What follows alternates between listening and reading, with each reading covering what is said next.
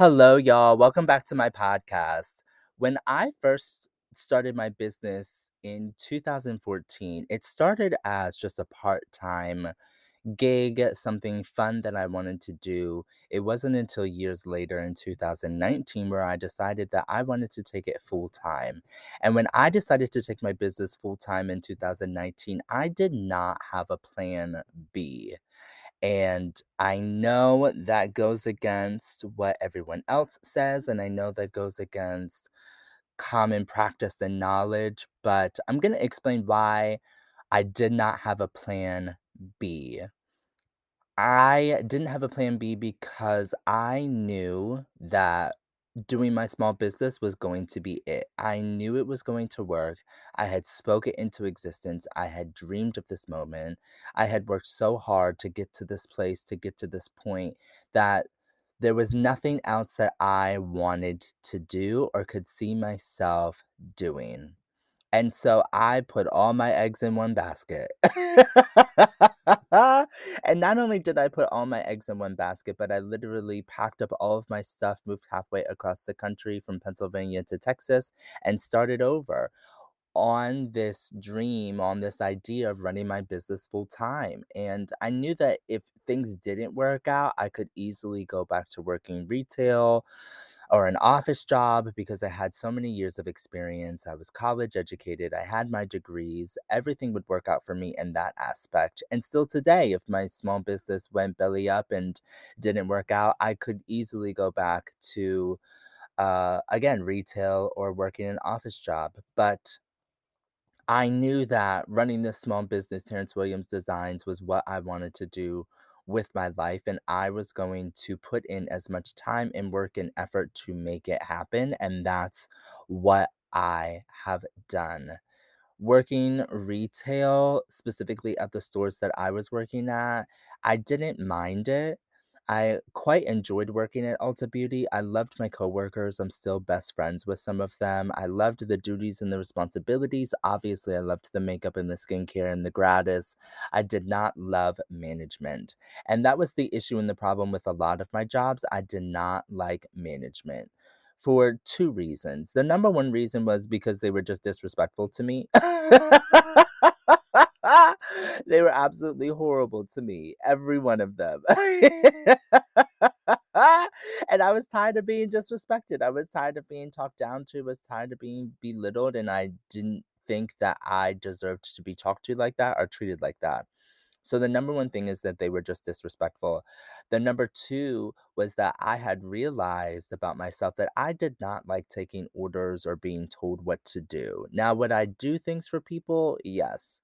I'm able to be in a subordinate position where people can tell me what to do. I do take direction, but the majority, the bigger part of me does not like rules and being told what to do, especially when it comes from people that I just feel one would not do the things that they are telling me to do. The not team players not willing to participate, but two, people who just didn't know what they were talking about. Why would I listen to you when you don't know what you are saying? It just didn't make any sense to me. And for me, I guess I've never really growing up, I wasn't a rule breaker. I always followed the rules and did what I was supposed to do, but as I've grown up, I've just realized that I don't really fit in with the norms of society, and so I just wanna do my own thing, and that's what I've done basically my whole adult life. I just walked to the beat of my own drum. So taking orders and rules from other people, it just wasn't my thing. So I just realized being in that retail environment, just with toxic management and being ordered around, it just wasn't my thing. And so those are the major reasons that I decided to leave to pursue this full time. And I left without a backup plan. And it's not something that I think I would suggest to other people, but again, I had just worked so hard and diligently to get to this point to build up my brand, and I put in a lot of hard work. And when I tell you it was long days, long nights, showing up every day. And that's the thing about a lot of small business owners. They talk about having a plan and an idea and wanting to run a small business. But then when it comes to actually putting pedal to the metal and it comes to actually doing it, they're not showing up 100% every day, all day. They want the outcome without putting in the work. And being a small business owner and an entrepreneur, you have to put in the work every day, even the days that you are tired, even the days that you don't feel like it, even the days when nothing comes to fruition and nothing happens. You still have to show up because you might not get a sale that day that you put in all that hard work, but you might get a sale the next day or the next week or the next month. You never know when a post is going to go viral. You never know when a customer is going to see your post and want to purchase something. So you really have to grind every day. And when I tell you I was grinding every day, I was grinding every day to make it work. It was scary. Packing up all my stuff and moving out to Texas without a backup plan was terrifying. But I believed in myself enough to know that it was going to work, and fortunately, it did work, and here I am now. It's still not a walk in the park, but it is a lot easier than it was before.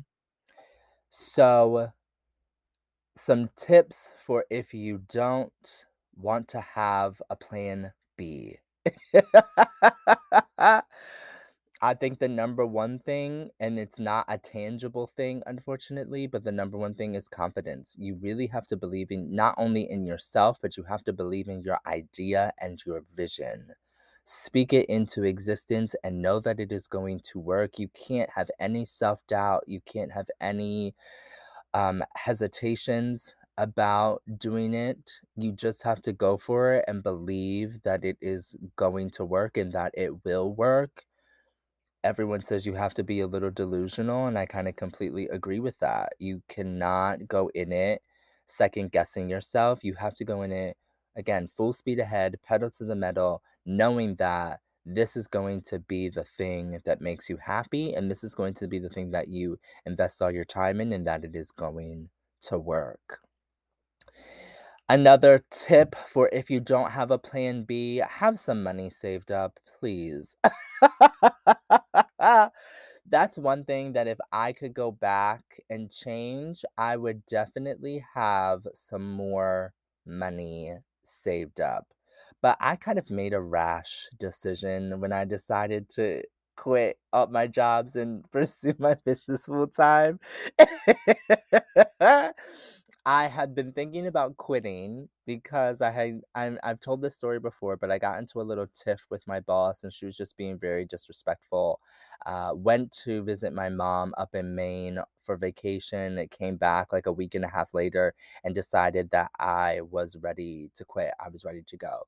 So I gave my 2 weeks notice, but it was more like a month and a half notice because I was shooting stuff with HBO.